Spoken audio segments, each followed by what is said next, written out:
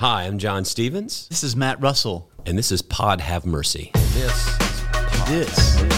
is Pod Have Mercy.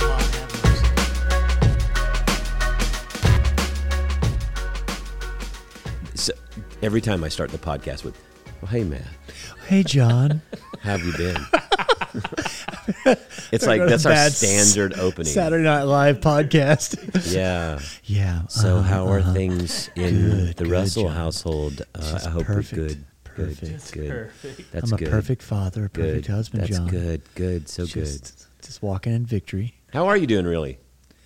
Yeah, I'm good. I think coming kind of post Christmas and New Year's, it's good to kind of get underway, and yeah, things are good. Well, I hope you had a great New Year's. Dude, A COVID New Year's. yeah, it was a very COVID New Year's. We hunkered down and we're with each other, and we're starting a second season, aren't we?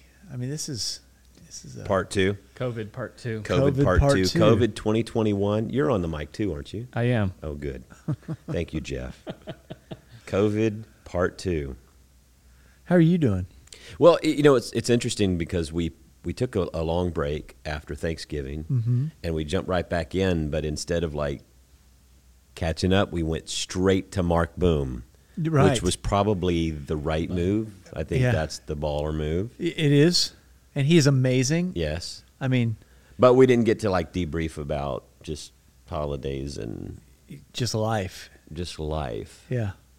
I was really glad that 2020 left and 2021 came. I was so ready for 2020 to be over. And on a diet, life change, exercising, and I'm entered into a dry January, which was really good to me. That lasted until the 5th, or about the night of the 5th. It's like what Mark Boom said Yeah. about John. Why would I do that? Yeah, January 6th, I decided that dry January was not going to be a thing in 2021. It's like what's that meme when 2020 says, "Do you see what I did?" and 2021 goes, "Hold my beer." We're not even 5 days in, dude, and I'm going to show you how I can mess stuff up. I mean, you talk about bad. Right. So, great. I mean, if you didn't think things could get more divided and more controversial and more on edge, people are scared. Yeah, absolutely. Absolutely. And I think we're seeing kind of things come to, the surface and a boiling point that really it requires something else from us, really requires, I think, the things you're talking about in the sermons and the way that the church is called to stand in the midst of this world and call us to a different way of reacting and acting is really important. This is real stuff now, right? Yeah. This is like our spirituality is either going to work for us or or it's not. We were talking earlier about how we tend to separate so many things. Like there's these social things, and then there's our faith things, right? And Christians are in this world, and maybe it's our own fault because I'm very careful that from the pulpit that you don't engage in partisan politics because it's only a one-way conversation, Right. It's not fair. Now, issues around justice or racism or things that are just, we know, are like violence, right? That was easy. So last week, I can stand up and say, we condemn violence in whatever forms that they present themselves, whether it's in the Capitol or whether it's in the streets of Michigan for Black Lives Matter protest or whether it's Capitol protesters' election. Violence is to be condemned, period. I don't think we have to debate that. I mean, maybe we do. Maybe, but I don't, for me. And as I look at the way of Jesus, that's something that every single person should be able to condemn when we say, what are our baptismal vows? That I renounce the forces of wickedness, resist the evil powers at work in the world, and repent of my sin. We have to be able to name the wickedness and the evil. Yeah. And I think Christians can say racism is a sin. Violence to solve a problem is a sin, especially unprovoked. Right. There's a difference between you defending yourself, right? But this sort of thing it's a travesty, and it scares people. A guy walked out of church Sunday, And he was somewhat in tears, and I said, "Are you okay?" He goes, I'm afraid. Yeah. There's a guy who lives in Houston, Texas. Yeah. He's not out there. He's just afraid. He's afraid for his own safety and for the country. Yeah. That broke my heart. I think that's really important to really at least acknowledge and to attend to the fact that most every single one of us is sitting on reservoirs of fear right now. And I don't know what it means then for the core message of the gospel over and over and over and over to speak into that kind of utter chaos and say, fear not, right? That's something that Jesus says even into the days that we're in. So how do we move as if fear does not have the final say, but this deep sense of fidelity to the way that God operates within the world? So this coming Sunday, I'm going to preach. We're in our stewardship of gift season. By the way, turn in your estimate of giving card if you haven't done that yet. And this John chapter 12 passage is fascinating to me because Jesus tells this story of unless a grain of wheat is buried into the ground, dead to the world, it is never any more than a grain of wheat. But if it's buried, it sprouts and reproduces itself many times over. In the same way, anyone who holds on to life just as it is destroys that life. But if you let it go, reckless in your love, you'll have it forever, real and eternal. If anyone wants to serve me, then follow me. Then you'll be where I am, ready to serve at a moment's notice. The Father will honor and reward anyone who serves me. I don't know if you know this, but I used to watch the old Discovery Channel, National Geographic. My wife used to call me Discovery Channel man because I was filled with useless, information. But I remember when they opened up these pyramids, and they would pull out these sarcophagi, right, 4,000 years old. They found seeds. Yes. 3,000 to 4,000 year old seeds. But they were still just seeds. They'd never been planted, never germinated, and never had done anything beyond that.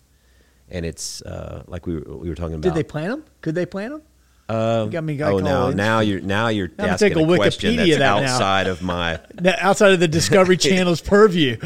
Yeah. No, now you're asking me a question I don't know the answer to. I don't like not knowing the answers to questions. That's so interesting. That is interesting. No, but it's archaeologists find these seeds sometimes old as 3,000 or 4,000 years old in these tombs, and the seed is still lifeless because they were never planted in the soil. They never died the death necessary to bear fruit and be productive. And it's interesting when you look at this passage is that the whole world is coming to Jesus. The Pharisees even, right before this, they said, look how the world is drawn to him. And then in the beginning of that passage, these Greeks are coming into town. Right. And they're like, where's Jesus? Who's son Jesus? Yeah. So it just bears hey, they're right. They have a reason to be afraid.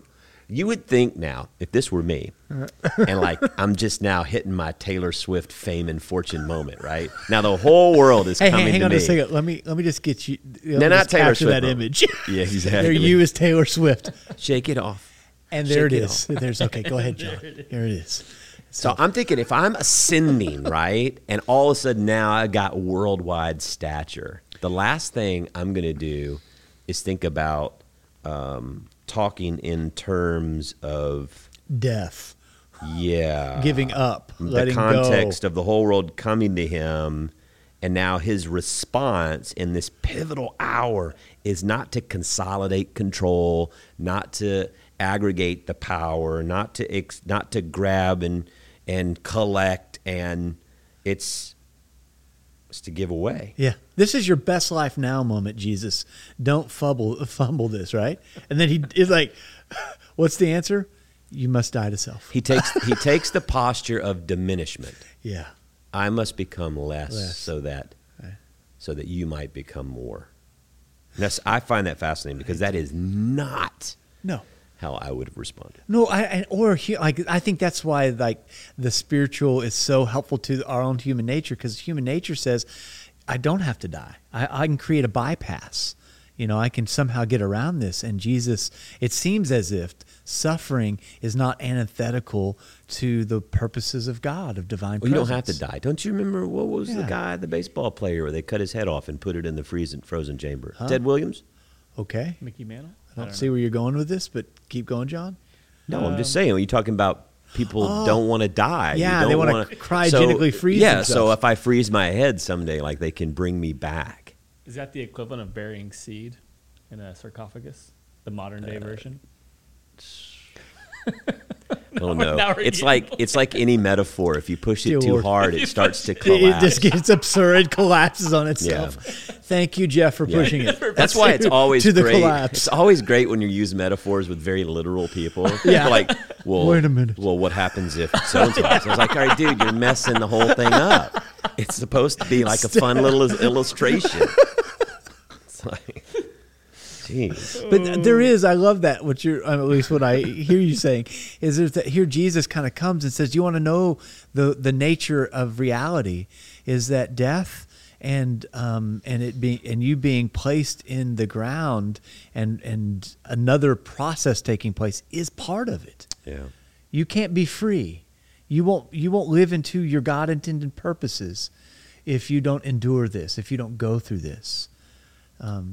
So I think so. This earlier today in our staff meeting and development, I was talking about how anytime you become the center of things around which all other things orbit, when you make yourself the primary reality of things, rather than the reality becoming the primary reality, you basically are just like entering into this space of mediocrity. You think you're entering into the space of greatness, but you're really not.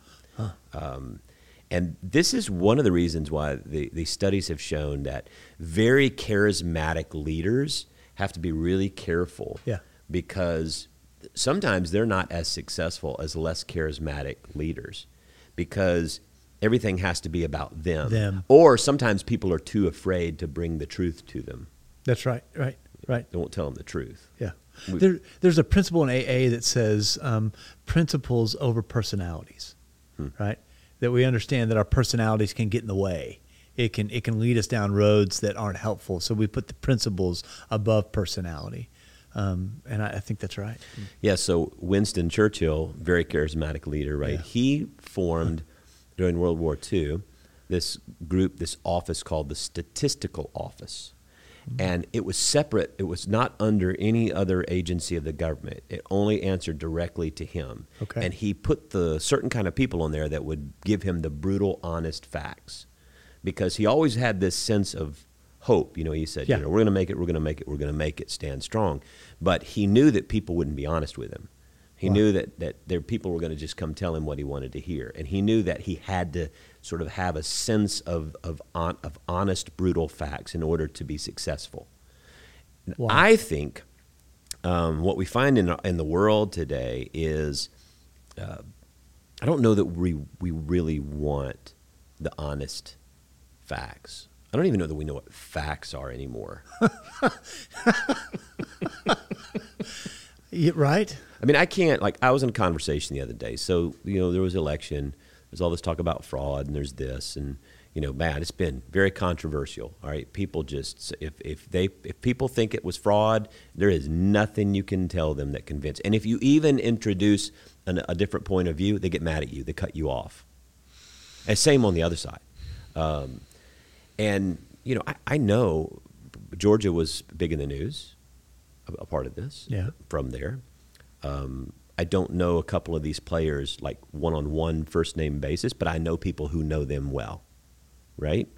The guy who was running for Senate on the Republican side was a member of my church. Okay. So I say, I know who these people are, right? And they're honest people. They were Republican people. They lost the vote. They lost the election. Their team lost. But man, all of a sudden now it's like nothing they say is truthful. It doesn't matter what the facts are. And I wonder how can we get to a place or a space where we can not only be able to share truth but hear truth Because what makes me nervous Yeah. is that if we are headed to a place, I think we're already there, but if we're headed to a place where there is no truth, what does that mean for the gospel? Because, Yep. you know, part of what we do in this podcast is think, what does the church look like in In the the world future. that we live in the future is this new realm. Right. Well, if we now live in a culture that discards truth, facts or whatever I believe, and I don't need any proof, I don't need to have that vetted out in a court of law or Right. produced in any other way other than I put it on social media, therefore it is. Right. I think, therefore I am. I post, therefore it is. Yeah. That's the new Descartes. Yeah. It's Russell. No, don't. I don't want to be known for that. Russell. But it does seem that that is a real issue, right? That if it's all just up for grabs, right? So I think like part of our Wesleyan heritage says, and again, kind of part of the my own experience in the program of recovery says that it's our experience, strength, and hope is the only thing I can share, right? So I can share with you my experience. You can share with me your experience, and hopefully the connector around that is, as you've said a couple of weeks ago, is empathy. Something I've been really thinking through a lot in the last few months is this idea of curiosity. And you kind of let those two things dance together, empathy and curiosity, you might have a way forward, right? And then, because then I can ask you about your experience. Tell me more about that. You know, I can, it's the Ted Lasso thing of, you know, it's like the not being judgmental, but being curious. Well, and so if we wanted to have a conversation and just say, diagnose, how did we end up Yeah. where we are? There's hundreds of reasons, but one of them has to do with how we interact with truth, how we listen to truth and Yes. receive truth, and how we share truth. Well, there's a couple of things, just three things that I shared. This is actually not from me necessarily. This is actually from a guy named Jim Collins. Yeah. Good yeah. to great. Good to great. When he talks about making this transformational shift, the first thing you have to do is confront the brutal facts. You have to be honest, right? okay. And so leaders and individuals who are unable to confront the brutal facts are unable to engage in transformational or transitional shifts in their life, Yes. right? And so he said the first thing you do is you lead with questions, not answers. This to me is like, this is dialogue. This is like everybody leads with answers. No one leads with questions anymore. It has been my experience. You use questions to gain understanding, not as manipulation or blame or put down. I always love it when I see people's comment section on Facebook. I've always said, you know, that's where the devil lives, is in the comment section on social media. Actually, that's true, right? It the is actual true. embodiment. It's totally true. If you want to see evil of the incarnate, satanic go forces to the comment section been of people's released. social media accounts. But I always think it's funny when people, like, their smart aleck snarkiness, they ask questions. So what do you think about this? So what do you think about this person? So well, what about this and this and this? Like, you're not really asking a question Yeah. to gain any understanding. Yeah. You're asking a question to shame. You're asking a question to manipulate. You're asking a question to put down. You're asking a question to coerce. Right. You're not asking a question for a question's sake. Yeah. So I'm like, don't ask that. You know, don't be a smart butt and do that. Just say what you want to say. If you're going to use questions, I think, how do we help gain understanding? How do you go sit down with somebody who has a different point of view than you have and say, help me understand your point of view? Not with your mind made up that they're wrong, not with your mind, not anything, to Right. really learn. Yes. I want to understand. Yes. We went through this last year on the podcast of bringing people in like Christian Washington or Cleve Tinsley or other voices to say, look, I don't understand your experience as a black man, Right. and especially in light of what's going on in this country. And I never will, even if you explain it to me. But I can at least listen, and you can help me understand why it's so important for people to march, why it's so important for people to protest, why is it so Yes. important for people to kneel or do these things. Right. Because I don't have that experience. I don't understand. Now, I can go straight to condemnation. That's the easy route. And that's when you're talking about there's no curiosity, there's no growth, there's no transformation Yes. if you're not willing to hear the truth from their experience That's right. or to just discount it. That's right. That's right. And some of those questions in, begin to dislodge us from the way that we think the world is, because the way the world is provides me with a lot of security. And if you bring other information and says, well, have you thought about this? Thinking about that may just be disruptive, right? And I cannot be disruptive if I'm not in a safe space. I can't grow. Does that make sense? So if these relationships that you're talking about, to say they really need to start with question, they need to start with empathy, they need to start with a kind of a relational container where it's like we can ask these things. Then when I'm disrupted, I might be able to say, oh, I never thought of it that way. I never saw that. Then I'm not as likely to constrict back in these old ways of thinking or these former ways of thinking that provide a lot of security for me. You know, and if it is true that we're sitting on a lot of fear right now in our culture, then we need to have these kinds of safe spaces that you're talking about to be disrupted. Well, then he also says the second one of the three is engage in dialogue, not debate, or a dialogue and debate, not coercion. He said people who are led by love refuse to begin with the answer for how to get somewhere. Yeah. They play the role of moderator in a series of dialogues that lead through. I always loved, and I don't remember where I got it from. It was in one of the organizational books, leadership books, about the difference between dialogue and discussion. And if you take the root of the words, dialogos means the word passing through. So the word, when we have a dialogue and I speak, the words pass through you. It means you receive them, right? Yeah. Whereas the word discussion, the root is cushion means to shake. Means to break apart. So when you think about percussion, or right, concussion, a drum or a concussion, you are shaking the brain with shaking. Right. Concussion, and a lot of this discussion, concussion shaking. literally in the Latin means with shaking. Right, so a concussion of the brain or a concussion of the heart. So, and that's just like, this is what I'm doing when I'm having a discussion. Right? There's no dialogue there. That's why I think social media is not a great place for dialogue. No. And I always tell people, if you have a very difficult message to communicate with someone, conflict to be dealt with, hard message to receive, don't do it by email. No. Don't do it by social media. Don't do it by... pick up the phone and call someone. Go sit down and have coffee. Well, you can't do coffee now, but, I mean, you could. You can social distance in 6 feet and do that, right? Yes. Yeah. There seems to be something poetic about that, John, because the dialogo seems almost like this dance, this almost this song that happens between people. It's the thing that you hope happens, that there's this like deep connection, that something deeper is going on besides the words. With discussion, the way that you're defining that, it seems like I'm trying to jam words down your throat.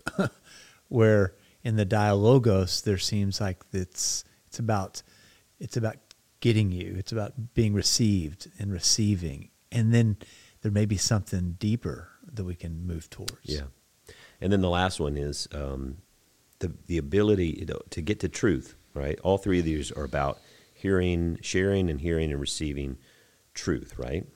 The third one is conducting autopsies without blame. That means in any situation that you have, whether it's a mistake you made or an interaction that went sideways or whatever it is during the day, there's a spiritual discipline of contemplating your action for the day. Yeah, kind of like the examine. The examine. Yeah, I mean, that's the fancy word. You always have the fancy words.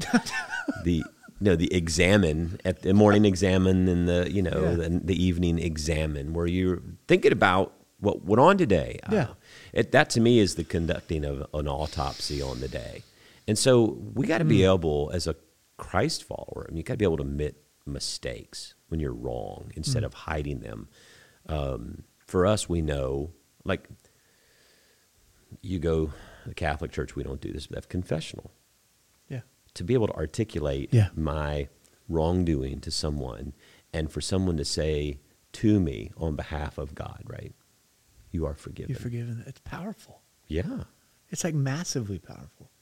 That, and I hear you saying that's the direct result of kind of doing these inventories, of taking stock of our day, of how we acted, interacted, reacted, and then putting that, like, in the light of God's presence, saying, oh, I could have done that differently, because that's leading me away from my intended purpose, from freedom, from these kinds of things. Yeah.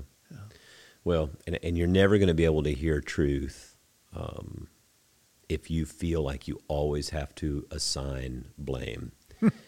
And Hey, that has not worked in my marriage. I'm just saying, John. I don't know about yours, but I'm just signing blame. yeah, It's not been a real intimacy. and this is Stoker. this is one of the breakdowns for me. It's one of the breakdowns in our culture, in our Yeah. society, especially in politics. That's right. And around political issues, because okay, first thing I hear from people when we see this Capitol insurrection, whatever you call it, a coup. I mean, they're Yeah. disrupting the constitutional process of this, first branch of the government, the Yeah. legislative branch, right? So you probably can find really hard words to describe that. History will name that. Yes. But I heard people, the first thing they wanted to do was point to last summer. Well, what about those looters? Right. I mean, really? And I was Yeah. like, can we acknowledge this? Yeah, that's wrong too. But can we name this or no? And why not? Why would we not name this and name that? I mean, immediately when I hear, first thought I think of is this is white people and those black people.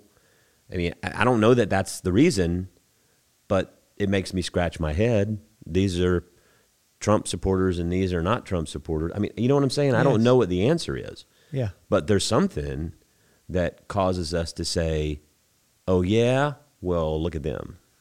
It's the same thing that I dealt with as a kid that my kids are dealing with when I come and ask my son, hey, tell me about this. And the first thing is, well, my brother, we're not talking about your brother. Well, it diminishes, it lessens the effect of my wrongdoing. My wrongdoing can't be as bad.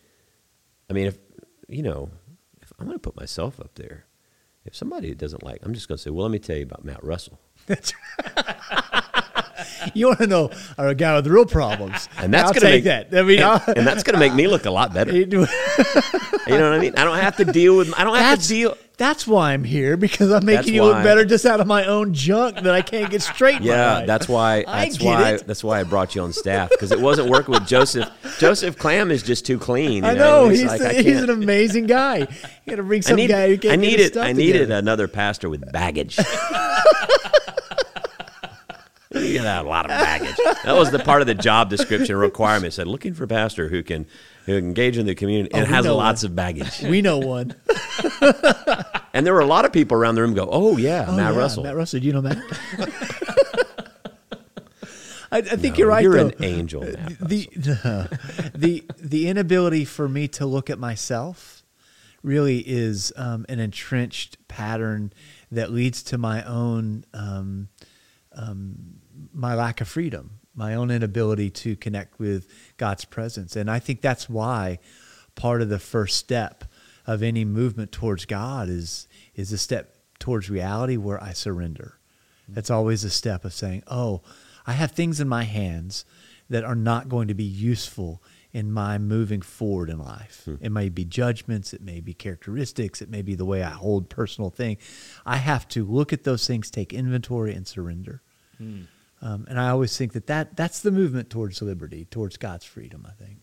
Yeah. All right. Well, last thing, I'll ask you a question. Okay. So we're talking about truth, and I'm thinking, of course, the church to live and exist in the world we live in, and to be an influence in the world that we live in. How do we engage in this dilemma of truth? I mean, how do we engage in that? Yeah. That's a question that I have. What is it? I think that we stay focused on, our primary mission and calling, but there are things that are happening in the world that I just wonder. I think a lot of people in the world look at the church and say, "Where is your voice on a lot of things?" Yeah. And what do you have to speak? I think for so long we have not spoken into things we probably should have, and we've spoken into things that we had no business speaking into. That's right. And so now people don't know what to make of the prophetic voice. You know the thing about prophetic voice, I learned that if you are a church that only speaks prophetically to one side and not the other, you're not prophetic, you're partisan. Yeah, that's right. Yeah, the prophets are always calling the entire nation to a different way of being in the world, not just a couple tribes, right? Mm-hmm. So when God shows up, when Yahweh shows up in the voice of Isaiah, it is woe to. It's all of y'all. It's all y'all, in that sense that that has the opportunity to take inventory, because we're here not because there's certain tribes of people that have done certain things. We're here because of our own human construct and way of being that can do it differently. Yeah, that can live in God's freedom in a different way. All right. Well, tomorrow is the inauguration. And this will have dropped after the inauguration, right? This will be on Thursday. Oh, yesterday was the inauguration. We're coming to you from a bunker. Yeah, I don't know if we should even talk about yesterday, because who knows what's going to happen. We might be like, hey, it was great. So like, as you're listening to this, if you can hear this, no idea. Radio Freedom on frequency 849. So I am very hopeful. It's Red Dawn. That there will not be any problems. You went straight to Red Dawn. I did. Do you remember? Did you watched Red Dawn? No, I knew that. So the Soviet Union was always the bad guy in the movies. In the good old days. Back in the good old days. Back in the good old days. And now our children go, Dad, what was the Soviet Union? Right. My son asked me today, so you lived during the Cold War?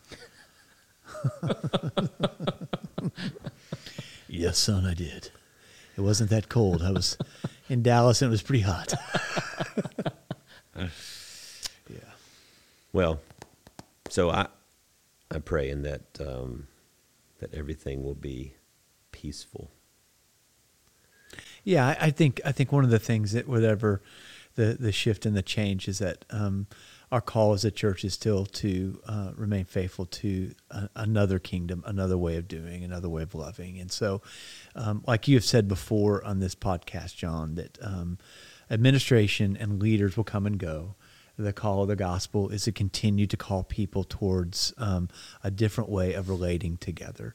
And why policy change can help with that, it cannot do the deeper work of what it means to be human together. And we have to do that in small batch ways in our community. That's why I love being a part of this community, because we're attempting to do that the best way we can. And the only way that we're going to be able to be successful in that is when Christians start behaving and acting like Christians. Right. And modeling the ways of Jesus. Yes. And not being driven by other loyalties and ideologies and loves, which we say are not higher than Jesus in our lives, but we don't live in such a way that proves that. Yeah. Well, I'm John Stevens. And I'm Matt Russell. And this is Pod Have Mercy.